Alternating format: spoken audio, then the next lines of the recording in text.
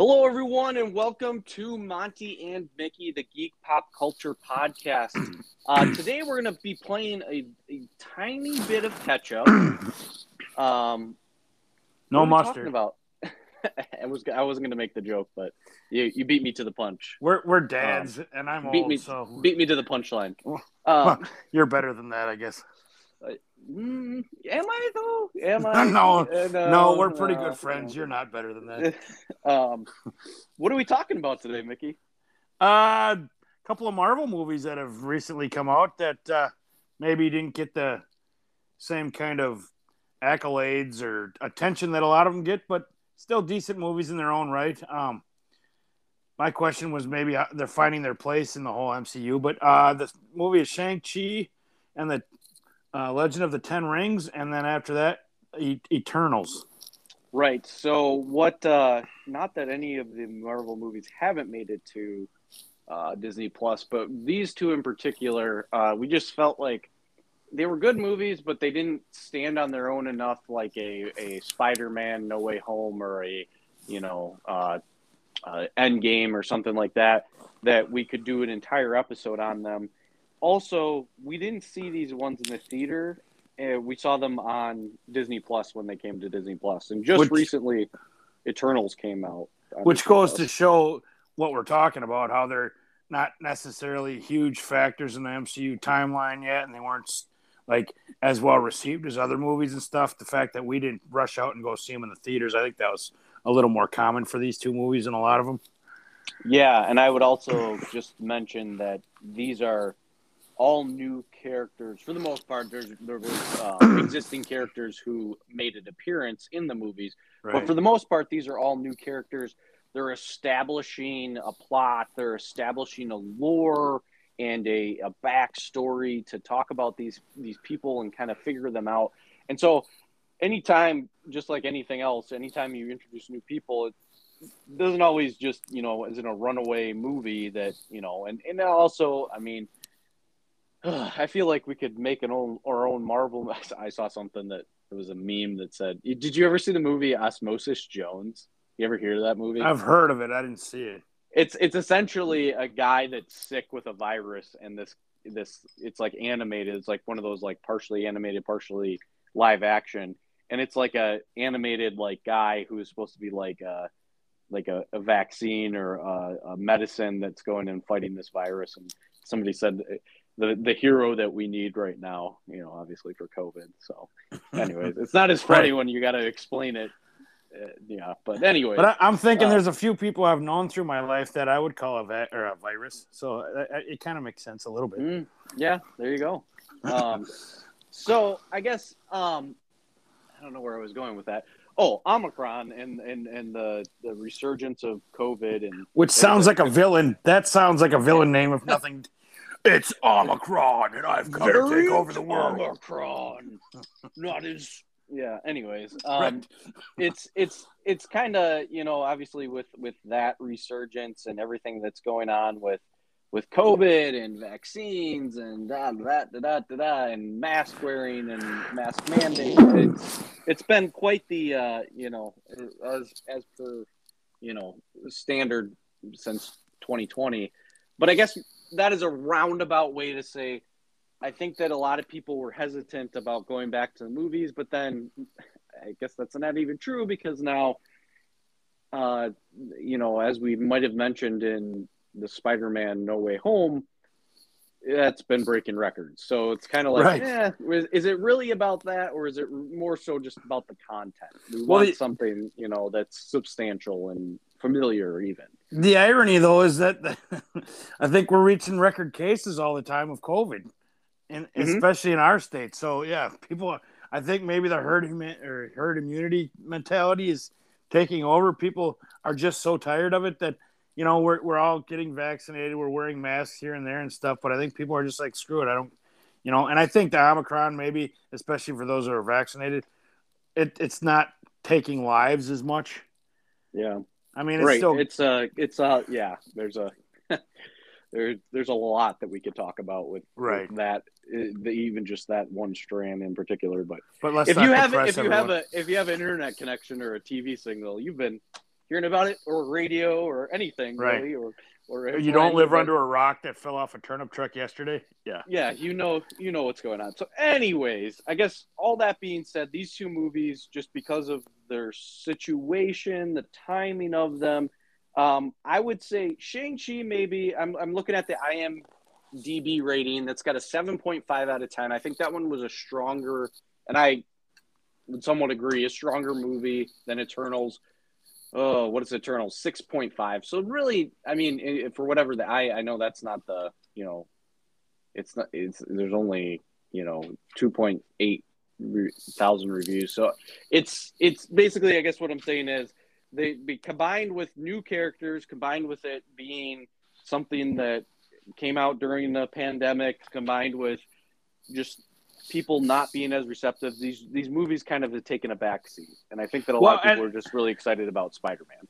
And yeah, well, I mean, like even Iron Man was a more familiar character that people had at least heard of before when it first started the whole MCU.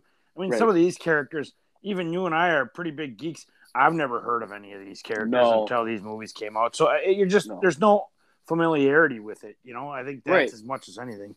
And that's not to say that I'm not going to give them a chance, and I'm excited for what they can do. I mean, we've seen it how many other times, even most recently with the Spider-Man movies, that Andrew Garfield's Spider-Man wasn't as strong as the other two. And now, I mean, I think that he was terrific in that movie, and I think they really did him a good service and basically not retconning, but redeeming him as his character. And he's a terrific actor. He's been in a lot of really good movies. So I mean, and you look at these these actors aren't, especially in the Eternals, those aren't just, some, wash up, whatever, has-beens. There's some really big names in that movie. Oh, Salma Hayek and Angelina Jolie alone. To see them both in a movie, usually they're the headliners and they're both in the same movie besides other actors that I mean, that's pretty amazing. One of 10 main characters. But anyways, before we get any further, like I said, we'll talk about Shang-Chi just chronologically, what's going on. Shang-Chi, and then we'll talk about Eternals. And then we kind of liked how things went last time, where we kind of talked about what was going on in our lives in terms of geeky fandom stuff, what maybe some collectibles that we've gotten or movies we've seen that weren't something that we covered. So we'll talk about that at the end. But Mickey, what do we have in terms of in the news information or some news headlines that we would be interested in besides COVID? Well, yeah, I'm not really interested in that actually. I've lost interest in COVID, but yeah, me too. Well, first of all, the Fantastic Four are basically all but confirmed for the Marvel Cinematic Universe. Right. Yep. And that's kind of exciting. It's just, as I've mentioned on and off mic a bunch of times, to be the writers for this must be truly amazing. But man, do you have to be able to take good notes or have some huge kind of whiteboard that you're keeping all this stuff in, because there are so many details and Easter eggs and all these things that you have to keep track of when you're bringing in even more entities and all that stuff, Yeah, I definitely want to be. It's Kevin Feige, right? Yep. Yeah, I wouldn't want to be. He's got to have just immense, just intimate knowledge of these comics. Well, and he's got a panel, I'm sure. I mean, it's not just him, sure. Obviously. For a guy who's trying to keep everything in line, he's just got to have just an insane passion for both the MCU itself, but then also just the native source material. And understanding how that fits and not doing something that just doesn't. And anyways, yeah. So kind of like Favreau and Filoni for the Star Wars series, Right. Exactly. They're just huge fans, basically. I guess my question is then are we going to see the other two previous Fantastic Four actors coming in some kind of multiverse situation, or I don't. Yeah, right. I mean, you gotta at this point. Anything's possible. Exactly. You gotta kind of suspect. Yeah, right. I mean, you saw 3 Spider-Mans in one movie. Spider-Mans or Spider-Man. Spider-Man. What did we settle on? I don't even think we came to a conclusion. I think I really liked the way Spider-Man kind Right. of rolls off my tongue. But like Chandler said in an episode of Friends, it's not like Josh Spiderman. He's not some Jewish guy named Spiderman. Yeah. If What you is can the picture plural? Chandler saying. I can, because my wife's watched Lots of that. sarcasm. Yeah, you guys are big Friends fans too. What was I going to say? We haven't figured out the way to say multiple Spider-Mans. Yeah, Spider what is the people? If you have an opinion either way, and we're hard hitting issues here. Yes, this is important. We need to stop everything and put a poll out. How would you? Maybe I should put that. I should put a poll out on the Facebook page. Yeah. How do you pronounce? What would you call a group of Spider-Men? Spider-Mans. What would you call many characters that Plural. have the many characters that have the name Spider-Man? What would the group be called? Peter Parker's man. My tongue's starting to hurt. Yeah, my brain's starting to hurt, but that doesn't take much these days. Right. So Fantastic Four, can't wait. Between that and X-Men and obviously all coming together yet. Bringing in Deadpool to the fold, it's all exactly kind of a part of that Fox universe, that Fox and Sony, that we're obviously very excited to see how they and who they cast. Really, I think is going to be a lot, obviously, for sure. So, anyways, next, just a show that I kind of got into, starring Steve Carell and John Malkovich. Netflix's Space Force season 2 premiered. That I enjoyed the first season. It's been a while since that came out, so I'm looking forward to watching this too. Yeah, that did grab my attention when I was seeing previews for it. So yeah. And speaking of kind of silly type shows, which this was when I was growing up, Beavis and Butthead creator Mike Judge reveals new look ahead of their next movie. From what I've seen, it's the boys are not so boyish. They're basically going to be quote unquote adults. I'm sure not acting like adults, but it ought to be funny because I loved Beavis and Butthead. Well, it's funny that you say that because I actually just saw a headline today and I was going to share it to the Monty and Mickey page, but I just didn't. They're going to, I guess, Arthur, the PBS TV show. You've had heard of Arthur, right? They're I didn't even know either they're ending their run and like this is their final season, or they're bringing it back for one season. But I guess the season finale or series finale or whatever, they're going to fast forward like 25 years into the future for Arthur and have them like interact as adults in like their like series finale. So I think this is a pretty popular trope. I think that they're gonna this is gonna be something. Nostalgia's in, man. I mean, you think about it, like that's what sells nowadays. It's not, and unfortunately, it's not new and creative and groundbreaking. No, there's no original thoughts anymore. How do we capture something and sell it that used to be on a lunchbox, basically? Right, especially for certain generations or demographics. I thought, but even people who didn't grow up in that time are like, oh yeah, like I saw something that was like, what did they say? Nirvana. They were wearing a shirt that said Nirvana. There was some rule at some high school that you had to name a song from the band if you were going to wear a band shirt. Like as a principal, just having fun with it. Right. You got to be a fan. And somebody, I forget what he said. He said something like, "Oh, I thought Nirvana was a." What did he say? He said something that was just like completely just blasphemous to anybody who's a fan. And they're like, and he was expelled the next day. So, I agree with that. But I guess what I'm saying is that even, younger generations than me, the kids that are in middle school and high school now, they're even gravitating, like they know, they're aware of it. And so it's not lost on them, I guess is what I'm saying. Like there's not like a disconnect in that nostalgia. Like it's like almost second. I'm gonna right here on the Monty and Mickey page, I'm going to patent this phrase, or I'm gonna start it. Secondhand nostalgia. What do you think of that? I think it's great. Yeah, you should probably trademark that. Probably put that on a T-shirt. Yeah, I know copyright a girl. So okay. So anyway, sorry. I thought you were going to say that Arthur was going to meet up with Beavis and Butthead. I'm like, I don't understand how that's going to happen at all. That's going to be confusing. And the Simpsons. Right. Yeah. Family Guy. Yeah. Next I see is that Marvel officially reveals new Black Panther. Yeah, and then I heard that it got shut down because somebody got hurt or killed or something, right? On set, there was a stunt person. Yeah, jeez. Yeah, yeah. That stuff seems to be happening more and more, especially those kinds of movies. But and I'm interested in how they're gonna basically they have to essentially Chadwick Boseman's death, like they have to basically somehow explain it or.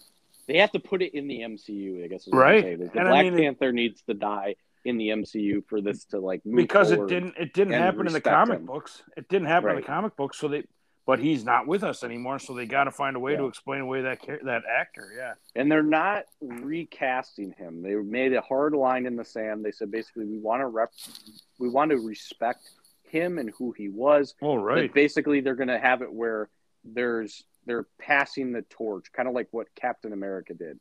So I think that the rumor or Black Widow, and I think the rumor is, or like the thought is that Shuri is going to basically take up the mantle, the suit or whatever of Black Panther, and she's going to become the next Black. I think that was kind of the rumor or the thought that was going to happen. So yeah, not the worst idea either. I don't have a problem. with it. No, she was very well received, and she's a badass. Yeah, and she's a Tony Stark of that culture, you know. Right. So. Yep. Next, moving on to Star Wars. Solo, a Star Wars story character, reportedly getting its own Disney series.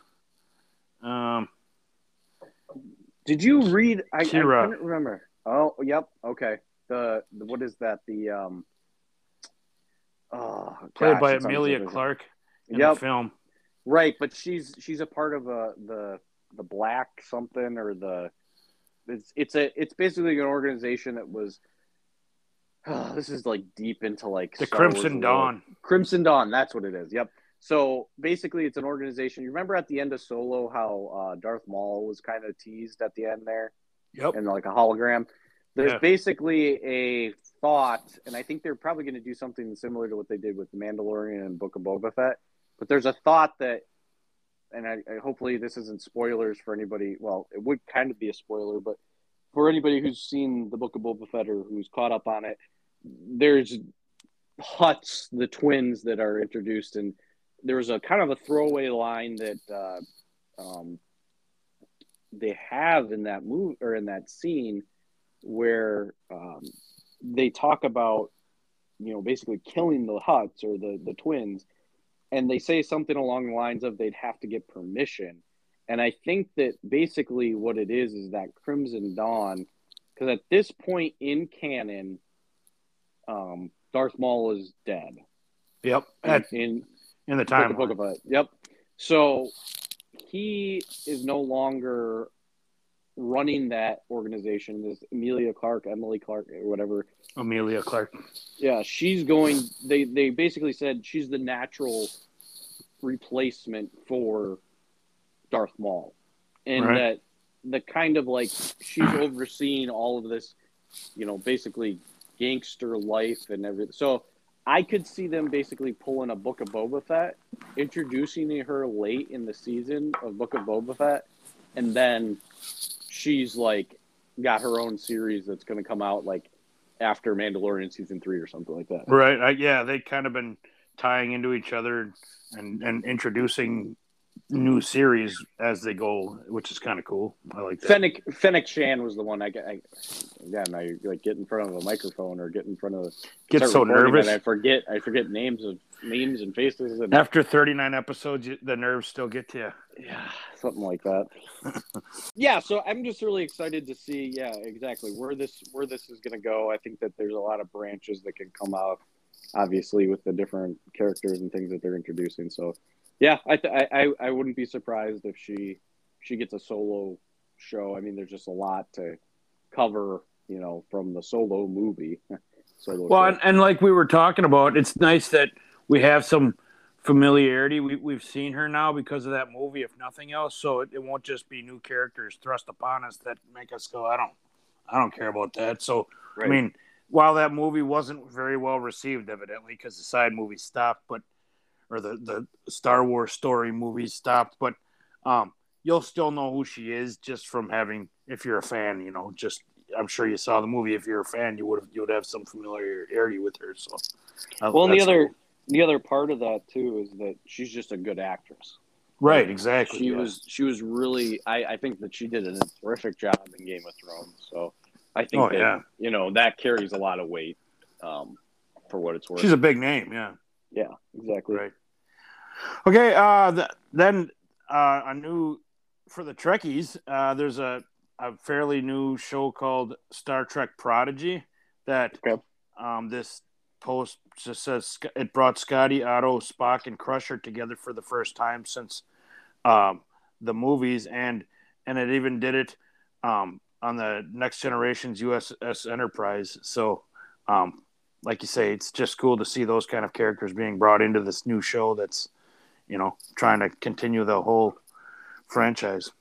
Right, and I mean, did you say that they recast them? No, those characters were just brought together. Okay. For the first, I mean, the first time you saw all four of these older characters from the older series brought together in this new show that they're making. Gotcha. Yeah. Okay. And that's on Paramount, I think, right? Yes, I believe you're right. Paramount Plus, yep. Okay. Other than that, let's see. Ant-Man 3's Bill Murray confirms villainous Marvel role. He's definitely going to be in that. That's going to be cool. I love him. I don't even. Sounds goofy. Bill Murray being a villain. Well, it just, at this point, I'm just like, whatever. Like, it doesn't even faze me anymore. Like, 10 years ago, if you would have said something to me about that, I would have been like, okay. But this is just par for the course now. Like, those words string together don't even faze me. What do you mean, like because of the big name, or just? Well, Bill Murray and Ant-Man as the villain, like those three things, like just don't seem like they fit together. Right, like you couldn't find anybody else that would be more fitting. But Bill Murray's a good actor; he's done some serious roles. It's just he's such a good comedic actor that it's. But that movie does have a lot of humor too, so I think he'll be funny and scary all at the same time because he can be twisted and dark. I mean, you've seen that. Right, yeah, you've seen Zombieland. Yeah. Obviously. Yeah, so right. That was kind of a darker, yeah. Well, yeah, so. And then they kill him. Right. Yeah. So. Right. Batgirl images confirm the return of Michael Keaton's Batman and another key DC character. That's why I'm all for it. I'm all for it. Give me as much as you can. I can't wait, and I'm a sucker. Obviously, you guys know, everybody who's listened knows this. I'm a sucker for merchandise. I'm a sucker for all the like action figures and things that go along with this. To me, this just means more opportunities for like really good merchandise, really good promo things, and I be above and beyond just the fact that we're gonna see like Michael Keaton isn't just a one and done. He's gonna I could see them taking this to a point where they either twist it and make a Batman Beyond with Batgirl and an old Bruce Wayne as Michael Keaton, or just straight up create a Batman Beyond where it's old Michael Keaton as Batman and a new Batman that he's training. So I'm all for it. I'm excited to see what this whole, because wasn't there a Batwoman show on the CW? Was it Batwoman or Batgirl? It was something like that. Because I think it was Batwoman. I don't know. It's hard to keep track of all the different shows, especially with DC. Right. Yeah. So, anyways, does that surprise you? No. I think you were Batman in another life, so it doesn't surprise me at all when. I thought. Oh, you were being sarcastic. I thought you were being like. No, maybe you were. Maybe you were Batman in another life. I wasn't there. I don't think. No, when you act shocked that I was happy about him being. No, that was definite sarcasm. Yeah. Okay. Yeah. Did we just meet? Once in a while, I use sarcasm to make a point. If anybody who's listening didn't realize that we're recording over the phone right now, so I can't get the social cues that I'm normally Right. used to. I Right. don't know. Mickey throws his left hand way up in the air whenever he's sarcastic. So That's I just true. can't Yeah. see it. I can't see that. Which my hand gets a lot of action because I'm sarcastic a lot. So that sounded bad. So let's just move on. Hard left turn. What's next on the so Montana? for the record, speaking of merchandise, I just saw that they're making pops for the Hamilton musical now. I know you've been quickly getting rid of all your pops to make room for your Black Series Star Wars guys, but right. So they had a wave earlier of Hamilton. Oh, they did. Oh, I'm sorry. So this is kind of like filling in the gaps of different like costumes, and then I think they haven't had one for the King yet. So it's kind of like a second wave of. All right. But either way, yeah, I have one. I have Hamilton. So. Oh, that's cool. Yeah, I mean, you're still going to keep some of your collection, obviously. Yes, yeah. I don't think I'll ever get rid of all of them, but yeah, just like Mickey said, just kind of making room, and so I've actually made a decent amount of money selling them secondhand. Oh, I've been seeing those posts. Yeah, no kidding. Next, I see that Dave Grohl is a man possessed in trailer for Foo Fighters horror movie Studio 666. Yeah. I've been looking forward to this. I love the Foo Fighters. I love Dave Grohl since Nirvana, hey, that's weird. We just mentioned them earlier in the episode. This movie comes out to theaters February 25th. I think we got to go see this. I love Dave Grohl. This guy is he's a nutball. He's a big idiot, but he's amazing. I mean, he was a drummer for Nirvana. Now he's the lead singer and guitarist for Foo Fighters, and the Foo Fighters are bigger than Nirvana ever was. So, yeah, I want to see a movie that these goofball idiots are in. I'm looking forward to this a lot. So you obviously seen the trailer for it, right? Yep. Oh, yeah. So how do you think they're going to present this movie? Do you think that they're going to present it like primarily a comedy horror, or do you think it's going to be like they're going to try to make it a straight up horror movie? Oh, I think they've even said with Dave Grohl's sense of humor, he's just wacky.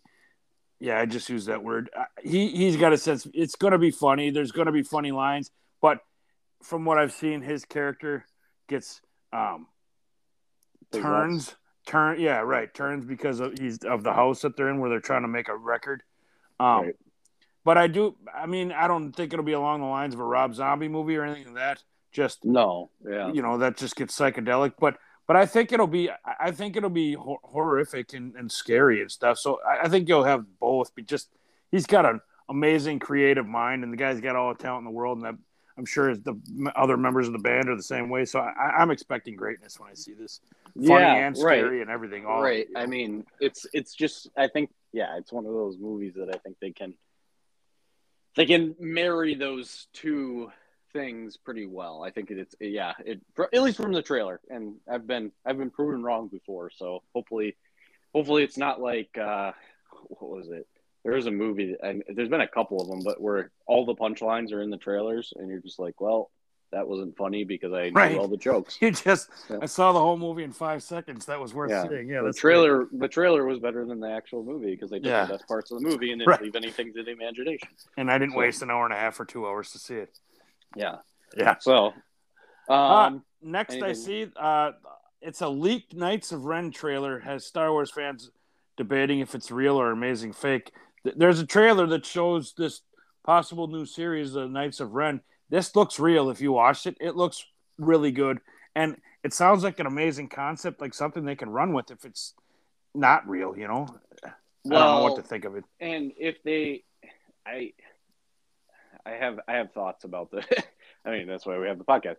I think that a couple things. One, I don't think maybe they would be holding on to a trailer and not announcing it, but just the way things have been going lately, it seems like they announce properties like a year in advance and then they release a trailer. So it would just be very strange to me that they were that far along in filming, in editing to get a trailer pulled together that was, accidentally leaked or, stolen or whatever and not announce anything. So there's that part of it.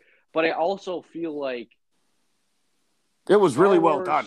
This trailer was really well done. And I didn't see it. I'll admit I didn't watch it yet. But I guess Star Wars in general, I think, is trying to Lucasfilm, Star Wars. They're kind of trying to distance themselves from the sequel trilogy, and I think that what this would do would help them to like more embrace that in a way, like learn from the mistakes that they made, make it a Disney Plus TV show, and just really just lean into the Knights of Ren, because it's a really interesting storyline. If anybody's Right. like looked into it, and like they seem very, which is a lot of things in the Star Wars movies, because as we've seen, it takes a lot to explain things, and it's just kind of throwaway things that you take for granted. But they seem very like almost out of place, or just like, oh, so we've got just like a, you know, just a groupies that hang out with him. Like, why is he? What's this so special? What about these people that make them? You know, why are they whatever? Right. And so I think they explain that. You know, go back. I think that they could really, you know. Anyways, so that's my 2 cents on it. I think I would definitely watch it, but I think you're right. want to say more. We haven't seen them actually promote it, but it's just so professionally done. But on the other hand, I don't know. I guess it's just kind of confusing. You think you would have heard more about it and all that, because this is the only thing I've heard about it. This is what I'll say. It is January, so there's a lot of Comic-Cons and events and other things that allow reveals and things like that to happen. Right. So I wouldn't be surprised if this ends up being something that is revealed, and then they're like, hey, this is happening, by the way, here's a trailer. So they could do it like that. It's interesting to me, just the order. Even with Marvel movies and things that are going on, it just is interesting to me that they're, you know, I don't know. So anyway. Well, and like you say, it's a leak. Maybe it got in the wrong hands, and while the trailer was made, they just weren't ready to release it, but somehow it still got released. I mean, I can't imagine that would happen, but who knows? You just never know these days, with all the hackers and stuff. Right. Okay, moving on. The Santa Claus series for Disney Plus announced with Tim Allen returning. That's, again, nostalgia. Yeah, exactly. Sells, you know, I mean, and clearly that's, you know, we always talk about the double whammy of when something is rewatchable, something is iconic. Usually it has a couple things in common. And one of the major things that it has is that it's a movie that is centered around events that happened during the holidays, or it's a straight up Christmas or Halloween or whatever movie. And because of that, because it's Tim Allen, because it's a Christmas movie, I think that this is definitely another, hey, we're going to be able to really cash in on the nostalgia and the affinity that people had for Tim Allen Santa Claus. So. Oh, right, yeah. I mean, it goes without saying, but anyways, I said exactly. I mean, I don't know that anybody want to see it without him, to be honest. Well, no, and I guess more so, like, I don't think they would have done a Santa Claus. They would have done a different something or another. Right, a different spin on it or whatever, yeah. Or just a completely new, yeah. I guess the last thing I'll talk about is the Moon Knight premiere is much sooner than expected. There was a trailer, a commercial for it in the last Monday Night Football game, and I guess there's supposed to be another in the Super Bowl, from what I've read. So, given that the series' first season will run for 6 episodes, this projected timetable would see Moon Knight unfold through April 27th. So, wow. It should launch on March 30th, according to this post. So, okay, looking forward to that. That's a character I've heard of. I'm not completely familiar with, but I'm looking forward to it just because it's something different and it's just expanding the universe even more, like we've already talked about. Right. So, other than that, I guess that's pretty much all the news that's worth talking about. Okay. At this point. Sounds good. All right, so let's get into Shang-Chi, and I will admit I do not have a whole lot of Asian or Chinese or really any part of that country. I don't have a whole lot of like pronunciation understanding and like history. So if I mispronounce something, it's not intentional, clearly. Right. Excuse me. We're not trying. we're offensive by just naturally. We're not trying to be offensive, so it's Right. just our lack of culture or something. Right. And Yeah. I'm not a big kung fu movie fan anyway, so like even martial arts movies, while they're usually very exciting and well done when I do watch them, like even Jackie Chan and Bruce Lee movies and stuff, I haven't seen a whole lot. It's not necessarily my world of interest, but this one was very well done, as is all the MCU movies. But it's that kind of um, the kung fu type, fighting scenes and all that stuff, which just isn't necessarily my cup of tea. So that's Right. why I'm not necessarily familiar with the whole world of this stuff. So Right, and I guess yeah, it's a really good segue. I just watched or started watching the what's it called? Marvel Assembled, the like behind the scenes making of, and I started watching it. And what I noticed or what they talked about. Well, first of all, Simu Liu is the main guy. He takes on the name of Sean. Starting off strong with the pronunciations, aren't we? I told you. So he's the main character. He's Shang-Chi. Yep. And Sean is his name when he gets to America. Yeah, that's what he changes it to, or decide whatever. But so he actually hadn't been in any just a little bit. I'm not going to do a full recap of the movie. We'll just touch on a couple things, but he's never been in any other like Marvel movies. Obviously, he's never been in like any other movies really, and so it's really interesting that they went through. They literally interviewed like hundreds of people, maybe even 1,000 people for this role, and he even says he's like, I was just some kid. I didn't have like the best, most strength. Like there's people stronger than me. There's people that have been in other movies. He's like, I just, they basically said it came down to Kevin Feige talks about when they cast Marvel roles that, how did he say it? When you know, and they just hadn't found anybody up until him that really fit that kind of, like he even says it, like he's actually originally from Canada, but he obviously has. Well, that makes perfect sense. but he has obviously roots in Asian culture, and right. his family is all from there. So he feels like he's kind of like out of place. Like he doesn't belong in Canada or United States. He doesn't really belong. Like he said something about his family makes fun of his Mandarin when he goes back home, and so he just on a man without a level, home. Yeah, he just really he is this character to a certain extent. On top of all that, he did a lot of his own stunts on this movie. And it wasn't just the acting. Yeah, so like he was trained, I think, or has had knowledge in martial arts, but then he was just trained, and he said, I thought I was a pretty in shape guy, but that first week, man, they just like.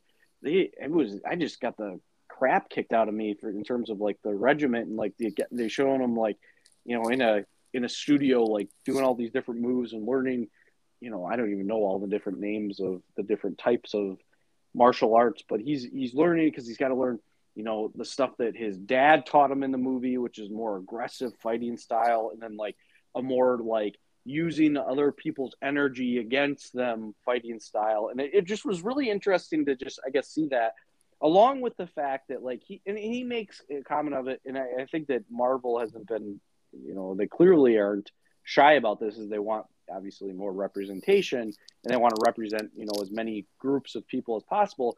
And what he gives like a story about how he would be Spider-Man at birthday parties because he could wear a mask and there's no, Chinese American or Chinese or Asian superheroes that he knew of. So he was just really excited to be a part of this. And I guess one of the biggest things I got from it is that they were aware of that, and not in a weird, like campy way of like, we've talked about this before, this like virtue signaling or like push it down your throat, try to get a point across.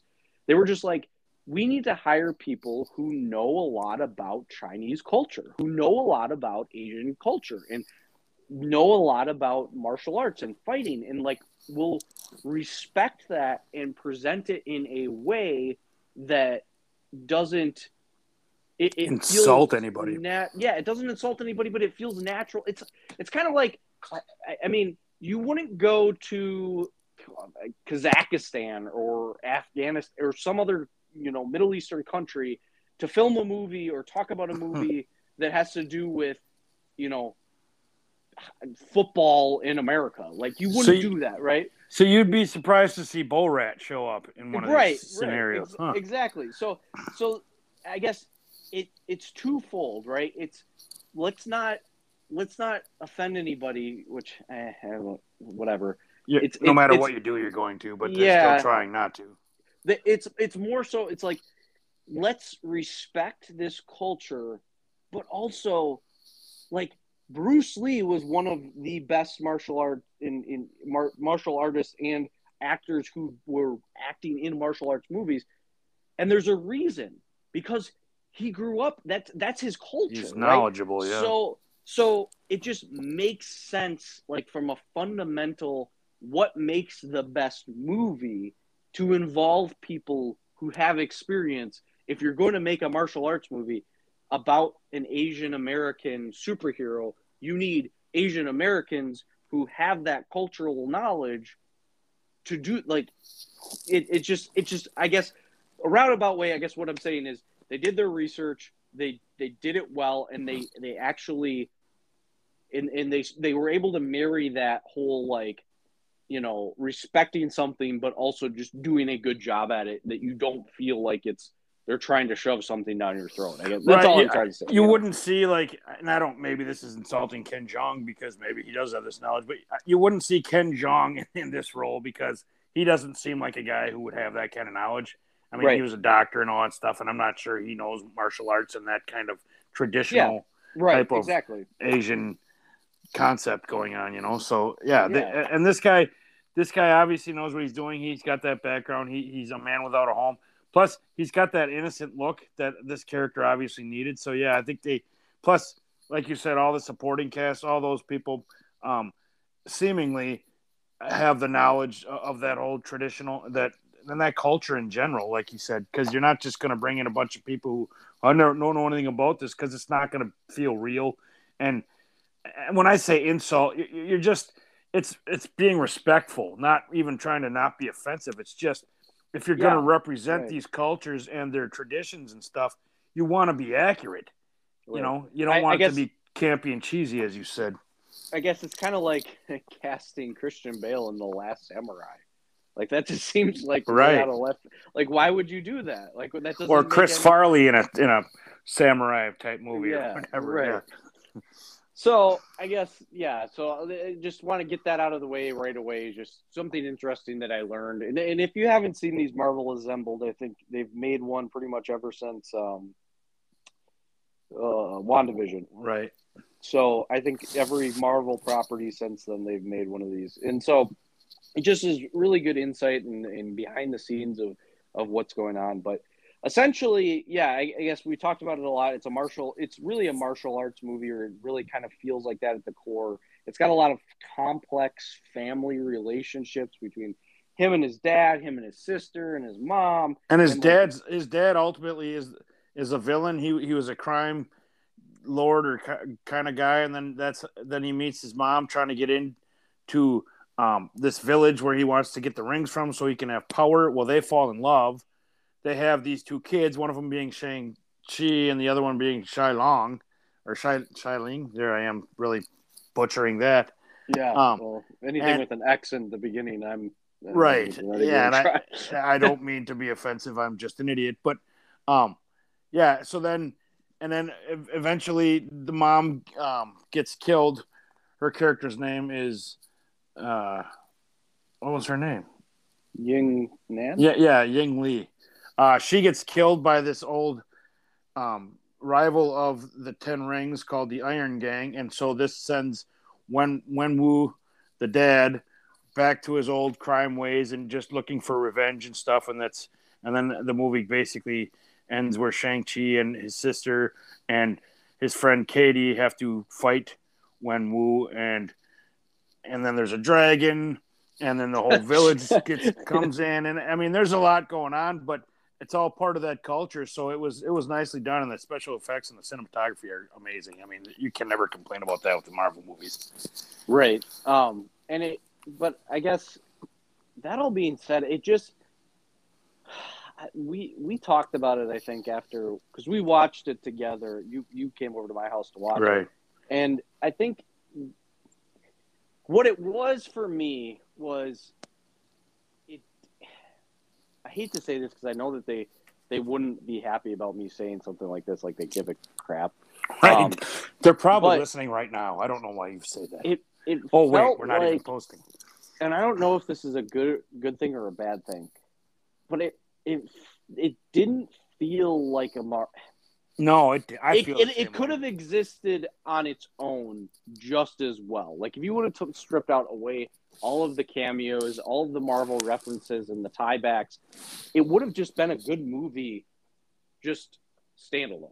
Right, and that's how I started this episode. But when you asked me what we're talking about, it doesn't feel like a Marvel movie yet. Maybe they need to introduce more of the Marvel characters that we're familiar with, but it didn't. It felt like it's a standalone. But I mean, they'll find a way to intermingle it better, I think.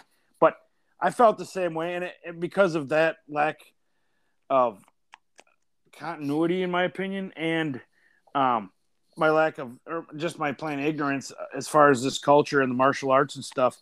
And the first 10 minutes being all subscript, I'm like, I don't. I'll read the book if I want to read. I don't want to read a movie. So Yeah. it was kind of losing me at parts, unfortunately. That's why I had to kind of rewatch it again just for this podcast. But it's a very good movie. It's well done. The cinematography is amazing. But for me personally, it lost me at times. I didn't even necessarily remember it very well because it just didn't stand out in my brain as one of my favorite movies, you know? Yeah, and I would say it, like we talked about earlier, it kind of has a complex, like there's a lot going on. Right. Like those storylines tend to in that culture. I mean, a lot of those types of, it's about family and good and evil and all that stuff, which is, it's fascinating, but it's just, I'm ignorant with a lot of that stuff, and it just didn't keep my interest as well as I would have hoped. Right. It's just kind of, I don't know. And if we didn't, I don't think we mentioned it, but his friend Katie is played by Aquafina, and I've she's heard really that funny name in this. before. Yeah. Oh, she's terrific.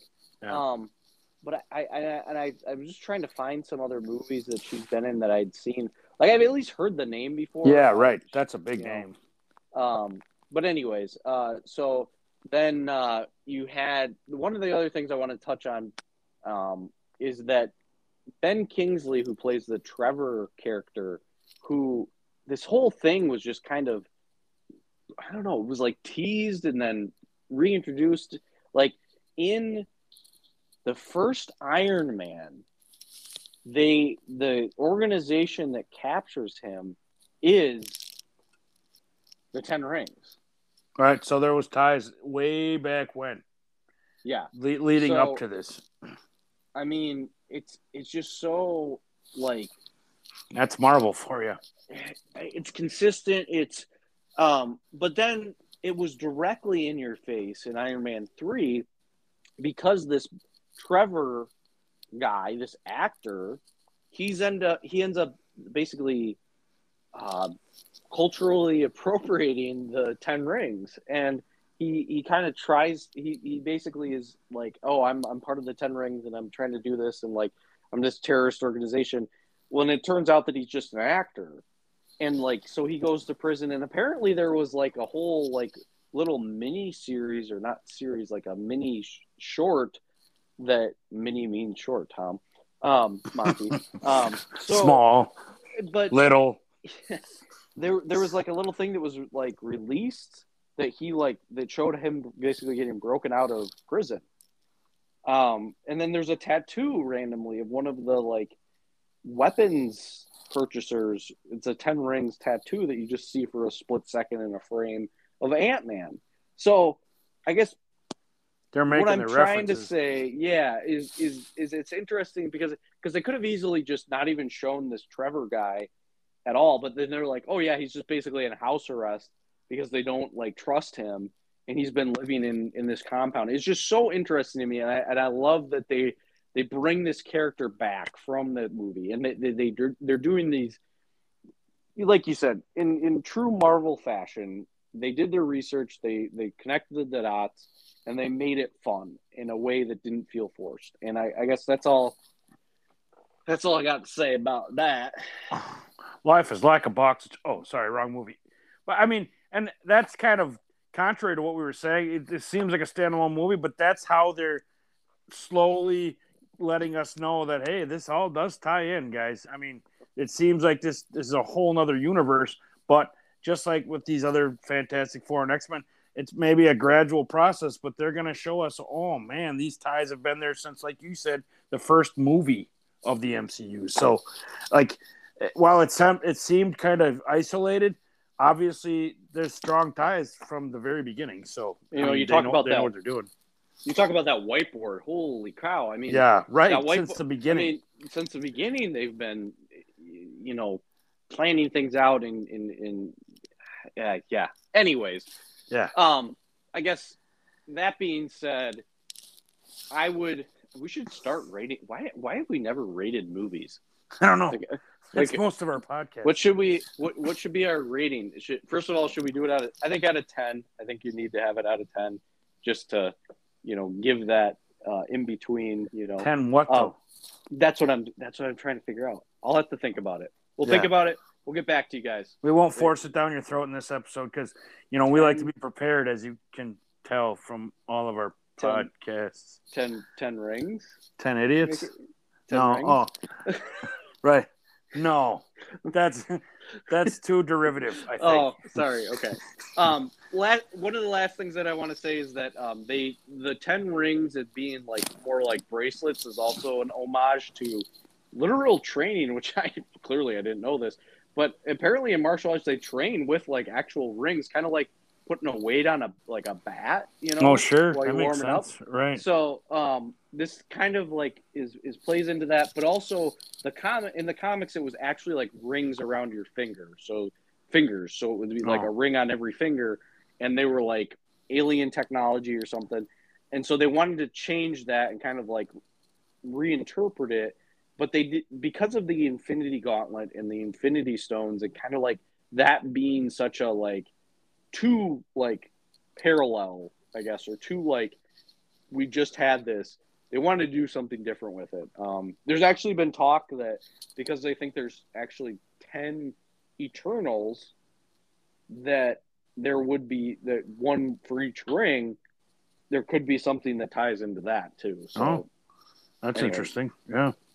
I thought you were going to say ring around the collar, and I'm like, why is this turning into a Tide or Whisk commercial? That's weird. Right.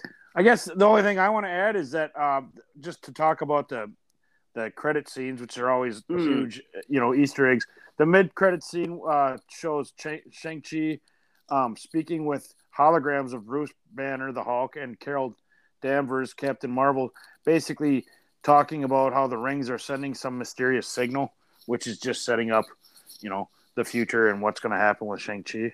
Mm-hmm. And then the end credit scene shows Xia Ling, his sister, becoming the new leader of the Ten Rings organization. So yeah, and with their tumultuous—that's a big word for Elmo. And he said it right. Tumultuous relationship with his sister. That doesn't surprise me. So. Right. Yeah, you kind of expected it, but this was showing that there's things coming up for this particular part of the universe. So who would have thunk it? Marvel's got a plan. Yeah, to move forward into the future. There might be more stuff coming. Go figure. I'm glad you brought that up, because I honestly, I remembered that first one, but I vaguely remembered the second one. So exactly. Okay. Do you want to shift gears and talk about the Eternals now? I think we do. Yeah. Okay. So the Eternals, this one was another one that came out, I think, 2021. I'll get it out of the way right now. Eternals is the lowest rated Rotten Tomatoes Marvel movie ever. Yeah, I've been reading that a lot. So we'll just get that out of the way. Okay, so speaking to that, what did you think? I mean, I honestly liked it better than Shang-Chi just because of the familiarity with the concept and the tradition and the culture and stuff. I mean, it seemed more like an MCU movie, but these characters were so unfamiliar to me. So, and while I like the narrative in the beginning, kind of explaining what the premise of these characters are and why they were formed or where their origins are in the beginning, at least they gave you some kind of idea what the heck they're doing here. But it seemed like at times it seemed like the movie was too long, like 2.5 hours. But having said that, they introduced so much all at one time. They had to bring it all together. It's almost like they had to have that much movie, but it seemed like it dragged on, but it seemed like there was introducing way too much at one time. But yet, having said that, I didn't get lost. I didn't feel confused. I understood who all the characters are, and at some point, before too long, I'll actually go through all the characters and explain what their powers are and stuff like that once we kind of get into it a little more. Okay, perfect. A couple things. One, you're absolutely right. I feel like this movie could have been a Disney Plus TV show. Right. Like 8 episodes even or something, yeah. So I guess that being said, Marvel specifically has, if you look at their record, they have not, the history of Marvel TV shows, because we got quite a few now. Yeah. None of them are characters that haven't been introduced. Right, that's true. So I think that their concern was, if this wasn't a blockbuster movie, they were going to have people aren't gonna go and sign up for Disney Plus for something that they didn't know. I don't know. I guess no. I think you're right. They like a movie is a much less of an investment than a series is. Like, I've never heard of that show. I'm not even going to give it a chance, you know? So I think a movie had a better chance of having a following than a series was going to with such unfamiliar characters. I think you're right. So that, I guess, that plays into it. I would agree. I honestly think that at times, certain aspects of this movie I enjoyed more. For whatever it's worth. Maybe it's because I have, infant twins and a 2-year-old at home and I'm working full time and just got over, quarantine.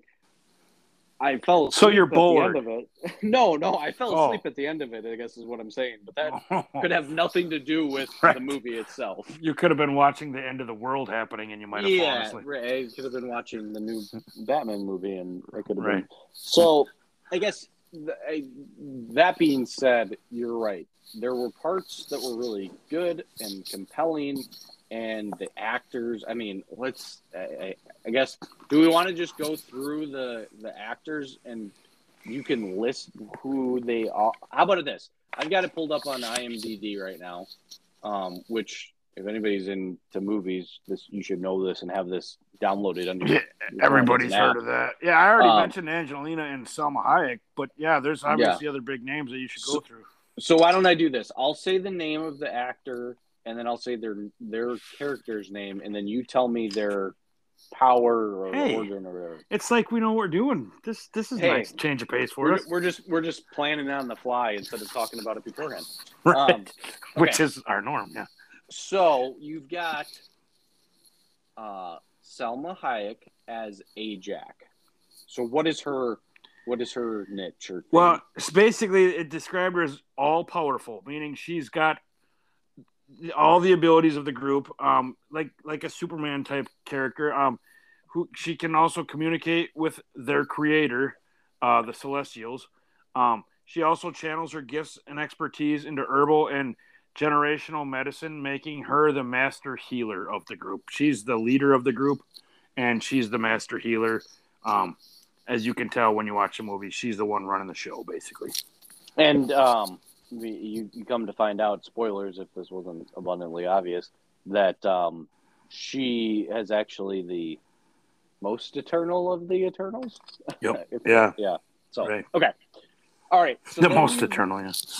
And then you've got, let's see. We'll talk about Kit Harington in a little bit in that end credit scene. I think that's the best way to kind of talk about him. Richard Madden as Icarus. And I just want to say that a couple of these characters, including Kit Harington, were in Game of Thrones. So Okay. obviously, I thought he was terrific in that. He was great in this. So what's Icarus's deal besides flying too close to the sun? Well, again, they kept referring to him even more so than Ajax as Superman because he's all powerful. Also, he's got basically he's the second strongest in the group, better than average in each and every area where he can shoot lasers, he can fly, he can do everything but he's not the best at any of them. So it would stand to reason that if something were to happen to Ajax, he would take over as a group.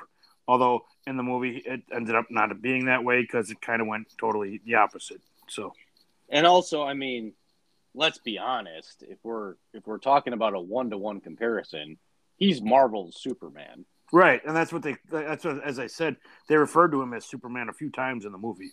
Yeah, the kid's like, it's Superman. Yeah, exactly. Anyways, okay. So then we've got, and I'm kind of going in a specific order that I'll talk about in a minute, but let's see. Lauren Ridloff as Makkari.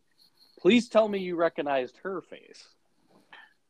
Yeah. She's Fennec no. Remind me. I'm brain farting. She was the deaf woman in Walking Dead. Oh, right. Yeah. Yeah, because she's deaf in this one, too. So I'm guessing she's either a really good actress or she's deaf in real life. I think that it's weird. She's typecast as a deaf person, and she's got great hearing. She's the best act. No, I'm not gonna. Can I make that joke? Right. We talked about being offensive. Who cares? You know what? I'll just throw it out there. She had no lines in this movie, and she was terrific. Right. You didn't even have to read. Yeah, I'm sorry. Anyway. No, but you're right. I mean, and I knew her. And usually, I've gotten worse over the years. Usually, I used to be able to recognize a face and know exactly where I knew them from. But with her, I knew right away. But she's so good at communicating, even being deaf, that I forgot she was deaf in Walking Dead. Even you just don't even. I don't even necessarily think of her as being deaf as I watch her in these roles. Well, and again, this is a perfect example of them trying to represent a underrepresented every group, right? Yeah. And in a way that doesn't feel forced, right? And it just and I think that I'm gonna jump up on my soapbox here because I like to do that every once in a while. Be careful, man. I know if you slip and fall, it's soapy, and you just got over COVID. You don't want to be having an injury right afterwards. This is what I'll say though. The best, how do I say this in a way that just doesn't offend more people? She's just like anybody else. Oh yeah, for sure. And to make her like, it's a weird fine line between representing and like respecting that, and also just like she has something unique to her that makes her special, but it doesn't make her different. It makes her different, but it's not like I don't know how if you're picking up what I'm trying to say, like don't treat her differently because as they always say, like with people who are deaf or blind, their other senses are heightened. So you like, as I said, I don't even notice her as being deaf except that she's signing all the time. I mean, she communicates as well as anybody else. The idea of like the whole, you hear the concept of like color blindness, so like I don't see race. I don't agree with that. Like I think you should, not in a racist way, but just respect their culture or that's who a defining are. It's a defining characteristic. I mean, your skin is darker than mine. I mean, yeah. Right. So she's a deaf actress that plays a deaf character, and it doesn't feel forced, and it feels like it's interesting and it's intriguing in a way that doesn't patronize the deaf community. Oh, right. Well, there we go. She's black. I guess. Yeah. She's black. Yeah. She's female. And she's deaf. I'm guessing she's probably homosexual too, because that just seems to be the way all the time now. Like it seems like there's no straight people anymore that are cast in any of these shows. But, and like you said, but she fits right in like everybody else. I mean, you don't even it you didn't don't need even to be notice any of this addressed stuff. in a weird way. Like it wasn't Right. like this big whole thing of So, anyways, Anyway, and speaking of things that do make her stand out, she's super fast, as it said. Speed, and she's also has speed reading ability and a massive collection of trinkets. But her speed, that's what you see the most in this movie, it even rivals the characters of like Quicksilver and some of those like the Flash and stuff, which is another universe. But that's her. She was able to fight Icarus at the end when he turns the strongest because of her speed. She was just able to run into him, and he couldn't, fight back as easily as he could with other people.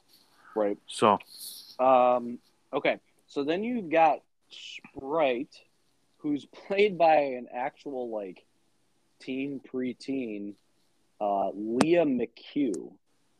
I've heard that name. I don't know much about her, but yeah, she looks when she actually has like shoulder length hair, she looks completely different. Right. And what is her thing again? I mean, she's like eternally a kid. Well, yeah, they even address that in the movie. How she just wants to be like a grown up and actually get a chance to grow up. But basically, as it describes her, she's a manipulator of energy to create illusions. She's known as a trickster. She a master of illusion. She can play tricks on eyes, and then that's what fools these villains or whatever they go up against into thinking one thing, and then she, pulls the hand on something else. So, yeah, that's her ability. And I think they referenced something with like Loki or like she was like a trickster. A trickster, like right. I think they reference they do a lot of like Greek mythology. Making comparisons and stuff. Yeah, comparisons are like they were directly involved with that and kind of setting that up. So, and then let's see, you've got Phastos by Brian Tyree Henry, played by Brian Tyree Henry. I've seen him before too. He's basically an engineer. Right. I mean, that's kind of. I mean, I'll let you expand on that, but he's like he comes up with new inventions and like works on. Anyways, go ahead and talent for creating technology and weapons with his mind and energy powers. Right. And the thing that sticks out the most is that scene at Hiroshima where he basically is like he's crying and like thinking to himself like I created this, I gave them this technology and look what they did with it. Like I'm the reason this happened. Yeah, so that internal, battle with, technology moving us forward, but also like creating more evil and sinister ways for people to kill each other. So anyways. And then Kingo? Am I pronouncing that? Kingo? Yep. I think that's the only way to pronounce that, yeah. Oh boy. Kamali Nanjiani. I think that sounds right, yeah. I've actually heard that. And he's clearly a pretty big name, if you didn't know already. Let's see. He's been in a lot of stuff, but he's a stand-up comedian, for one thing. Was he in? He's not. What am I thinking? Not Jane Silent Bob. No, that's not. He's not Kumar, or if that's who you're thinking. Yeah, that's what. Clearly. No, but he's been in a lot of stuff. I mean, and I've seen his stand-up even. He was the comic relief of the movie, obviously. So I don't know if you read out of this. He's a new character in the Obi-Wan Kenobi movie or series. Oh, really? So he's in. Looks like pretty much all the episodes. So anyway. Oh, no kidding. Oh, yeah. Well, his ability is he harnesses his cosmic energy through projectile blasts. He basically can shoot little laser balls or lightning balls, and he's a good actor in the movie because he actually makes movies in the movie. So yeah, and like you say, he's the comic relief. So and even at the end, he kind of hesitates to be in the fights a lot because he doesn't necessarily offer as much power as everybody else. So I guess his power is humor as much as his projectile blasts. Well, and then the whole like Bollywood scene, like he's in that like Indian culture, and yeah. So, excuse me. And then you've got Barry Conan as Drood. Droog. Yeah. Droog. Yeah, which he seemed like the villain at times, like he was the outcast of the group, but turns out he was a good guy. His powers are comparable to other Eternals, but advanced telepathy sets him apart, reading people's minds, manipulating their thoughts. He's able to do that the best in the group. Okay. Yep. Yeah, and you see that out throughout obviously the movie. And then so the last Eternal, or there's two more. So you've got Jimmy Chan. Well, there's three more. Jimmy Chan as Cersei. Yep. She seems like one of the main characters. She's master of manipulating matter, and she's the best at this. She can just change any kind of matter into something else altogether. Sorry, yes, there is three. Or another one. Ma Dong-seok as Gilgamesh. Superhuman strength, the strongest Eternal by far. His power rivals that of Thor and Hercules. He's just the muscle. He's just strength like you picture when you picture Thor and Hercules. So and also Gilgamesh is arguably one of the first, if not the first, superhero. I don't know if you knew that. In terms of print or in books. Oh, really? No, I didn't know. Gilgamesh, the Epic of Gilgamesh, and that whole thing. So I've heard that name quite a bit. I never would have guessed it was like origins of superheroes or whatever. Right. Even before Superman, then basically. Right. Oh yeah, like centuries before that. Yeah, we're talking like Greek mythology. Yeah, exactly. Oh, right. Well, with superhuman strength, that makes sense. And then Angelina Jolie is Thena, not Athena. Thena. And she even says that in the movie at one point when a kid says, "No, I'm not Athena." She's a fierce warrior. She also, with expertise in wielding various forms of weaponry. Her favorite weapons being the golden spear and the crossbow, firing energy bolts. She's a massive warrior. And I think she was slightly underutilized, but there was some things that kind of, oh God, let's get through this main cast. So you got Bill Skarsgård as Crow, which is basically what do they call them? The bad guys in the enemy.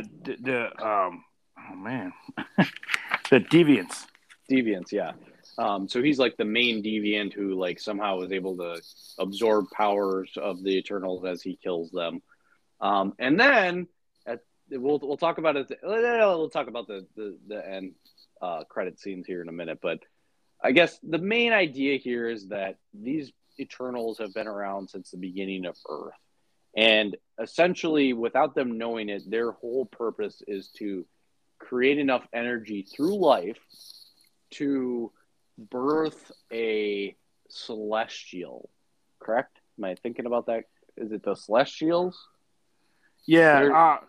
Well, then are you talking about like how every million years they do this emergence? Yeah, what's the thing that comes out of the planet? The emergence, they refer to it as. Yeah, it's a celestial that just basically, it's a Big Bang Theory concept. Every million years, they just start all over, which the point of the movie was they're sacrificing all the live beings that exist now so they can start from scratch. And that was the whole dilemma, the whole power struggle between Icarus and basically the rest of the group saying, no, we don't want to kill all these innocent humans. And he's like, well, but that's our way. That's what we were brought here to do. That's why we were formed. Purpose, yeah. And the Celestials, this is our mission we've been on. So we've never questioned it before. Why are we doing it now? So that's where the whole dilemma came from of the movie. Right. And they even touch on like Thanos. Yeah, right. They refer to their Avengers a lot too. He's basically, he by killing half the universe, he like prolonged that process. And they make a reference to like how Icarus could be the next leader of the Avengers, and they talk about I think it was Gilgamesh talks about how he used to to fight Thor, or like he knew Thor as a kid or Yeah. something. It just yeah, exactly. It felt more like, I think you kind of hit the nail on the head. It felt like more like a Marvel movie than Shang-Chi did. Yeah, for There was sure. heavy references. There was a lot of callbacks. I mean, it felt like it was in that same universe. But that being said, um, yeah, I guess I don't know. I don't think it deserves the hate that it got. I also don't think that it's the strongest Marvel movie out there. There's a lot of moving parts to try A to lot keep of, a lot of track of. jumping back and forth in the timeline, which in other movies you see that it's like it's hard to follow.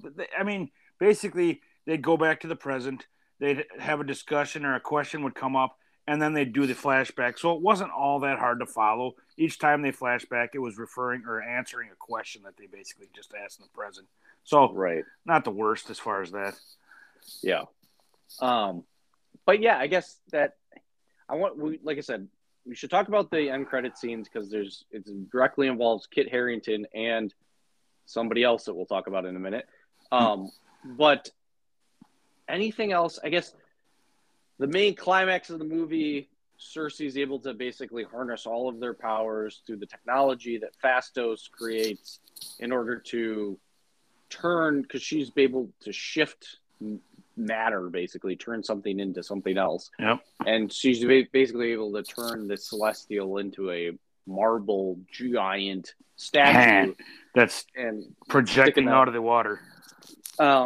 So in essence, preventing the apocalypse of Earth, right? Essentially, is the idea.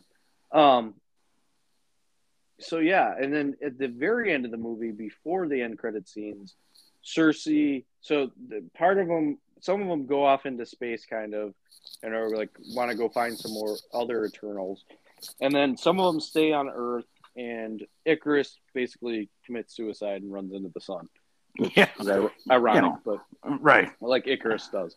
Yeah, I mean, who hasn't done that? Thought of doing that? Fulfilling prophecy, I guess. Yeah, well, pretty much. Yeah, just which is funny because they said that Sprite basically created that rumor, and it just stuck for thousands of years that Ikaris flew too close to the sun. Yeah, that's why he. Anyways, and he ends up doing it. Yeah. But yeah, so the main Celestial that, like, I guess, and that's the other thing we did. They're like sentient, weird, like created beings. It's really complicated and convoluted, but they're not really humans. They're more like robots, but they're not synthetic really beings. Yeah, so they never really were alive, which is why they don't really die except when their powers are taken from them. And like I said, there's this whole like complicated lore about their memories being pulled from them, and how like Thena is able to recall some of it, and it's just, yeah, it's a lot to take in. Which is cool, but it's a little too much in a 2.5 hour movie, which again seemed long at times, ironically. Yeah. But essentially that Celestial takes all the ones that are left on Earth or that stayed on Earth and kind of like basically gives them a talking to of like, hey, you screwed this up, so I'm going to judge. It was a very like God complex. I mean, the whole movie kind of felt like that, but it was very much like I'm going to judge humans and their fate will be yours and based on your memories or some. Well, because you didn't do what we do and you let the humans live. I will be back to make judgment to see if they were worth keeping alive. Basically, is what he says. Exactly.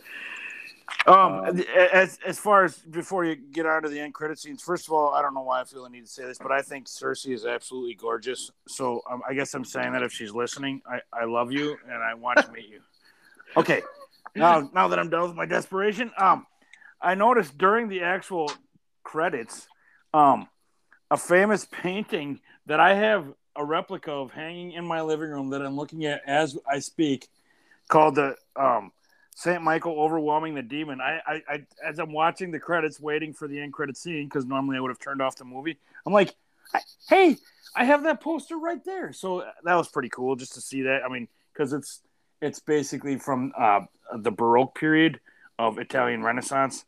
Jeez, Mickey, you're so cultured. Well, I mean, I took a lot of art history classes, and I've actually been to the Louvre where I saw that painting, so I can't even pronounce Baroque, so I'm not I say that like as a joke, but I'm not even joking. Like that's impressive that you even know that, let alone I have a love. painting you're talking about, like taking art history. Like I think yeah, and we don't have enough time to go over that, but it's nice. It's nice to. I don't know. We're not total idiots. Yeah, I mean, yeah. I've been around too many meatheads that don't know anything except for the third string center on the Packers. Right. And I mean, and I love sports, I but yeah, I mean, we talk about our geekdom and stuff, but there's other interests too. And I've took a lot of art history classes, and the Baroque and the High Renaissance periods. I've like Michelangelo Caravaggio is my favorite artist, but this particular painting was by Raphael, which people would know from the Teenage Mutant Ninja Turtles. Speaking of geekdom, but it was just cool to see that painting that I have a replica of hanging right there, and it's a dark type of subject, which is kind of what all the replicas I have hanging are about. But it's like I said, it's Saint Michael, which that's my name, overwhelming the demon, and it was cool to see that. The other thing I saw during those credits, speaking of just hitting home, a Harry Houdini poster. Mm-hmm. I did see that too. That was really cool. Sprite was kind of like whispering in his ear, right? Yeah. During it, yep. Yeah. So yeah, that was cool because I mean, here in Appleton, Wisconsin, Harry Houdini, there's a museum because he lived here for quite a while of his life. So that was pretty awesome. Yeah. So on to the actual scenes after the credits that most people care about. Right. So I can't remember the order. I think the first one with them in the ship, mid-credit scene. Or was the first one? Ares and Pip show up. Yes. Yeah. Yep. Pip, that was the name I was trying to. So, wow, there's just a lot to unpack there. Yeah, the end credits seem to have more to offer than the movie a lot of times. Holy man. I mean, so I had to call my wife in because she's a little bit younger than me, so she was kind of like at the age that like One Direction and Jonas Brothers were big. And I had to be. Is this one? I'm like, is this one of the Jonas Brothers? So it was Harry. It was Harry Styles. So I've heard that name. Right. I couldn't have told you that either. He's in One Direction. He went off on his own too. I'm better for knowing that. You'd know him if you'd seen him or cared. Well, you probably heard his music. Oh, I've heard his name, and I know who he is. Yeah. Right. And I could have even told you. I could have told you he's from One Direction. I'm just not real proud of knowing that, I guess. Well, I clearly was just like, hey, it's a teenage heartthrob singer guy. Right. So exactly. Speaking of just famous people being in the MCU, so yeah, he's Eros. Ares. Ares. I think. Yep. Or maybe this. Yeah. No, I think I'm right. Yeah. Ares. So. No, Eros. Jeez. Wow. Can't even read my own writing. I guess. Yeah, him and then Pip, who I recognized that voice right away. Did you? It sounded familiar. I can't tell you offhand who it was. Patton Oswalt. Okay, you're right. You're right. Now that I'm not watching it, I forgot. But yeah, I knew that right away. His voice is pretty distinctive. Yeah, I was like, holy cow! So,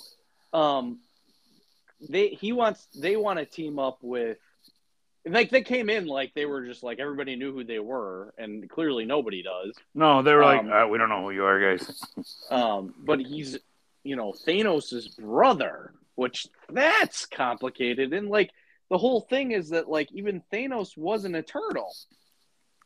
So to unpack that is going to take, a couple movies to do that. Well, more details for those writers to have to remember and hopefully not get scrutinized for, Right. At this point, you got to write a program that like, if I type this into here, is this work? Right. Like some kind of spreadsheet or something to keep track of this stuff. A million tabs. Right. Hey, I know a coworker that would be good at that. Yeah. Micromanager. Excuse me. Moving on. But yeah, so that was an interesting, end credit scene, like you said, that's just like, what? And then the last end credit scene, which was equally as interesting, is Kit Harington's character, this Dane Whitman. opening up a box that's clearly this like ancient and then like organic sword that you're like, what is this? And Dane Whitman is the boyfriend of Cersei, right? Yes, we did. Yeah, we didn't mention. I mean, that, after Icarus and her broke up or whatever, he left or whatever, she starts dating a mortal, which is this guy. Right. And I'm jealous of him because I think she's beautiful. If I didn't mention that. Well, I mean, like, now I'm throwing it out there. Yeah, he's not too shabby looking himself. So. Oh yeah, but I like her better though. Another Game of Thrones actor though. No kidding. See, I'm not familiar with that show. No kidding. They were like stepbrothers or like half brothers in the movie. No kidding. In the TV show. So yeah.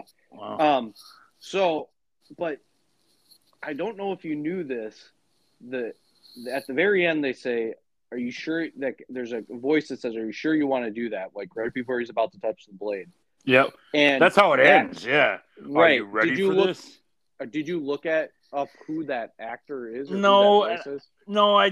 The voice sounded familiar again, but I guess I didn't want to spoil it for myself.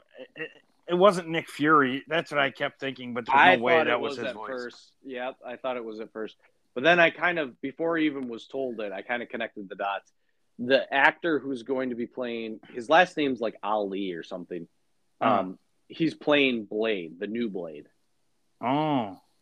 So that's his voice that's saying that. Wow. So clearly this is like an introduction to the team up. Leading into something, right. Like Kit Harington, like, and it was cool that like he talks about like she talks about like, oh, you need to reconcile with your uncle. Like, who's his uncle? Like, who's his, like, and then he says like, my family history is complicated. Like, what is that?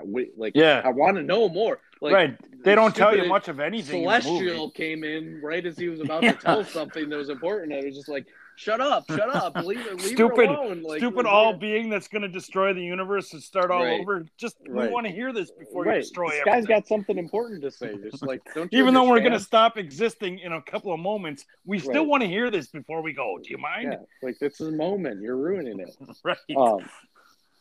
So yeah, I guess that's, and again, because we're trying to cover two movies, but we're running a little bit longer than normal. But I guess anything else that you wanted to talk about with the Eternals before we get into, like, I guess what's been going on with us recently?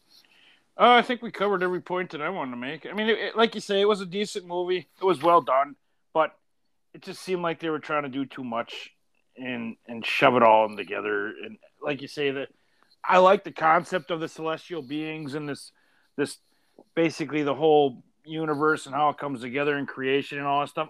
I love thinking about that, to be honest. But in a 2.5 hour movie, which seemed to drag on again, it seems a little impossible. So, there's a lot. Right. It might be overwhelming. Yeah. All right. So that, like I said, and Cersei's beautiful, if I didn't mention that. Okay. Just thought I'd throw that out there. Yeah. How do I? Okay. Yeah, there's no. Sorry, that's what I do. You always make like those types. Like I'm like, awkward transition. Like it's not even an awkward transition. Like I've got a thought, and I'm like, okay, let's talk about. And then you're like, and blueberries are the food of the future. And I slam on the brakes and the train goes off the tracks. But the train doesn't even go off the track. It's not even on the brakes. It's like you completely rip the tracks out and we're just like riding on gravel. And I'm like, there's no train. We're just floating. We got ejected through the windshield. Anyways, so I guess, so some things that we've been involved in or a part of. My wife and I saw the Spider-Man No Way Home. We saw that again in the theater. She again, a huge Spider-Man fireman fan. Did you like it the second time? Yeah, she wants to buy it when it comes out. Oh, I mean, but did you liked it the second time? Oh yeah, it was like she made a comment like it was just as good the second time as it was the first time. So. Oh, I mean, I was kind of trying to be funny and obviously didn't land, but I mean, I didn't see your arm shoot up again. Right. Stupid left hand needs to send signals. You need to like send me a text or something. Did you notice things that you hadn't? Yeah. We've already got ourselves in enough trouble. Did you notice anything that you didn't necessarily noticed the first time? I mean, which is usually why we go see a movie again, or Yeah, maybe a little bit. I had watched like a Easter egg breakdown video before I went, so I kind of was looking for those types of things, and it like wasn't how to even break new. eggs? Like it was a cooking thing? No, Sorry. but there was an entire video about all the different characters who had a potential to break through the multiverse. So like Craven the Hunter, nice. and I like how you did that after what I said. That was nice. I didn't Nice even. tie-in. Oh my gosh, we're firing on all cylinders today. We don't know what the cylinders are made of, but we're firing on them. We're firing today. Yeah, I don't know. So that I guess is one of the biggest media. I mean, obviously we've been keeping up. We'll have to talk about it in the next episode because already we got a lot that we covered. But we'll talk about the Book of Boba Fett. All right. I'm excited. It's been good. It has, but there's been a lot of criticism, and yep, people feel like it's like going to be the downfall, or not the downfall, but like it's kind of a hiccup. And people are just so quick to criticize. I mean, there's things that you could, like Boba Fett doesn't seem like as badass at times, but maybe that's the whole point, right? They're trying to show his human so side. So much of a transition, anyways. Yeah, right. I'm excited. They seem to be blending the original trilogy and moving forward very well, and I think so all too. For it. I think the new characters, the fucking Rancor. Yeah. Oh man, I'm excited. So, anyways, that obviously I've been keeping up on that. And then I guess in terms of like merchandise or like action figures or stuff. So, speaking of Eternals not being a blockbuster hit, have you ever heard the term peg warmer? You ever heard that term talking about like action figures? Basically, it's an action figure that's been sitting on the pegs on a shelf for a really long time. The Eternals Marvel Legends series, those would be considered peg warmers, right? Oh, okay. So they've just been on it. I mean, so I guess long story short, they went on sale at Walmart for $5 a piece, and I bought as many as I could. Really? Series because they're a Build-A-Figure.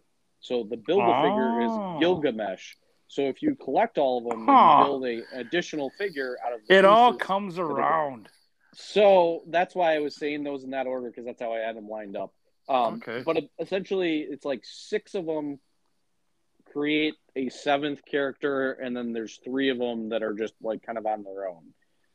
But it's like Voltron. Oh, sorry. Right. That's an old reference. But it's kind of morbid. I mean, like, one of them has the right arm, one of them has the torso, one of them has the left foot, one of them has the head in the, and you pull them all together so what I'm going to do is, because I don't really care that much about them, but for that price point, I mean, for $35 I could build, the whole set, right? Right. So I am going to give them to my daughter for her birthday, and then she can do whatever she wants with them. She can actually play with them. So you've taken them out of the package, is what you're saying. I'm going to, yeah. I'm gonna wrap them all up and give them to her so she opens them and it gets really a kick out of it. But what I was gonna say is, recently I've kind of started getting into like trying to customize like certain things. So it's a 6-inch scale, right? So it fits with Black Series. Right.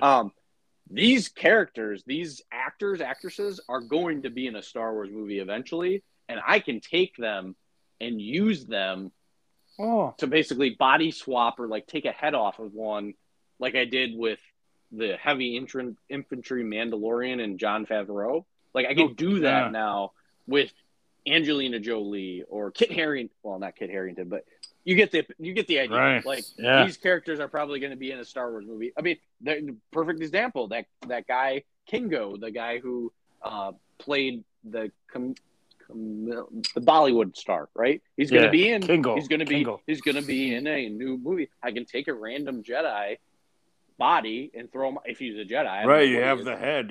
I can throw him on there, and it's pretty. I mean, you put them in some, warm up some water in the microwave. You stick them in there. The plastic, is loosens up enough and gets, you can pop the head off and put it. Anyways, yes, Dr. Frankenstein, we understand. I guess that all being said, that's just one of the big. I also got somewhat I'm starting to get into the McFarlane. I'm sure you've heard of Todd McFarlane. Oh yeah, everybody's heard of him. He has a line called the DC Multiverse. So I bought my first because I pre-ordered the Batman character and there's a bat motorcycle, and so I pre-ordered those. His art is amazing too. If you've ever seen any of his comic books, oh my god, that guy is amazing. So talented. Right, exactly. And so I got a back roll from Target recently, and that's weirdly enough. I don't know if it's just they're trying to one up them. And I can talk about this for a lot longer, but it's a 7-inch scale instead of 6-inch. I don't know. Oh, big difference, yeah. But the articulation is better in certain situations than really the Black Even Series. Just an inch, no kidding. But I don't know if that's because of the scale or if it's just because of the decisions that they made, right. on the other side of the coin. But sure. Anyways, that's what I got going on. Mickey, did you? I don't have anything new, but speaking of Todd McFarlane, I have my den is basically all my toys and books and just all my collections. Well, not all of them, but quite a few of them shoved in one little room. But Todd McFarlane, I have a Sin City. I can't remember the character's name, but he's sitting in the electric chair, and you can actually turn it. You can flip the switch, and his eyes turn red. I got that a long time ago when I was helping a buddy. He had a table or two in a couple of baseball card shows, so he gave me that as payment for helping him out. So yeah, Todd McFarlane's been around a long time. That guy's awesome, and all of his stuff is really cool. So right, and he's obviously aligned himself very closely with the DC. Oh right, and that part of thing. Have you seen? I mean, you've obviously been keeping up on Book of Boba Fett. Anything else that you've seen recently that is worth talking about? I think I was going to mention one of the posts about the new Disney stuff that's coming up, but I think we've talked about it ad nauseum, to be honest.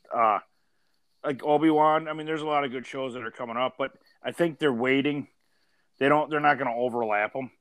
Like they basically have been real good about letting one series end, and then you can continue on with another one so that they don't outshine each other or whatever. So there's a lot to look forward to. We've talked about this in the last couple episodes, though. So yeah, definitely. All right. Anything else you wanted to talk about while we got while we're recording? No, I think we did a good job covering those two movies. Again, they're worth seeing at least once. Obviously, if you have Disney Plus, it's a no-brainer. We didn't even mention the fact that it's like in IMAX format for whatever that means. I don't know. Well, home theater kind of doesn't really apply that much, but they're worth seeing. We were a little more critical than we usually are, but these movies just weren't as big of blockbusters either. So we're seeing. I'm glad I did. I'm glad I'm following with the MCU storyline, if nothing else. And I think we covered everything we did pretty well. So perfect. Yeah. And like I said, with these movies, we did the best that we could, and we're not if you haven't noticed this, we're not every single week, bi-weekly type of podcast. We just don't have the time. We don't have the energy. We don't have the funding, to be honest. So this is our opportunity to cover basically things that are in, pop culture and do it in a way that makes sense. So, and we're not Siskel and Ebert, so we're not doing this professionally, as you mentioned. Yeah. Right. Which would be awesome. If you guys want to, support us, we'll take any Patreon and have you guys, be a subscriber. I'll talk to you for an hour a week to have you give me $20 a month. But you've got experience doing that already. Even what's that? Talking to people who want to get your opinion on stuff. Yeah, we gotta. We talked about that a little bit. We'll have to talk, just add it to the list of things we need to talk about in the next podcast. So. Right. Exactly. Anyways, as we always like to say, getting old is mandatory, but growing up is optional. Thanks, guys.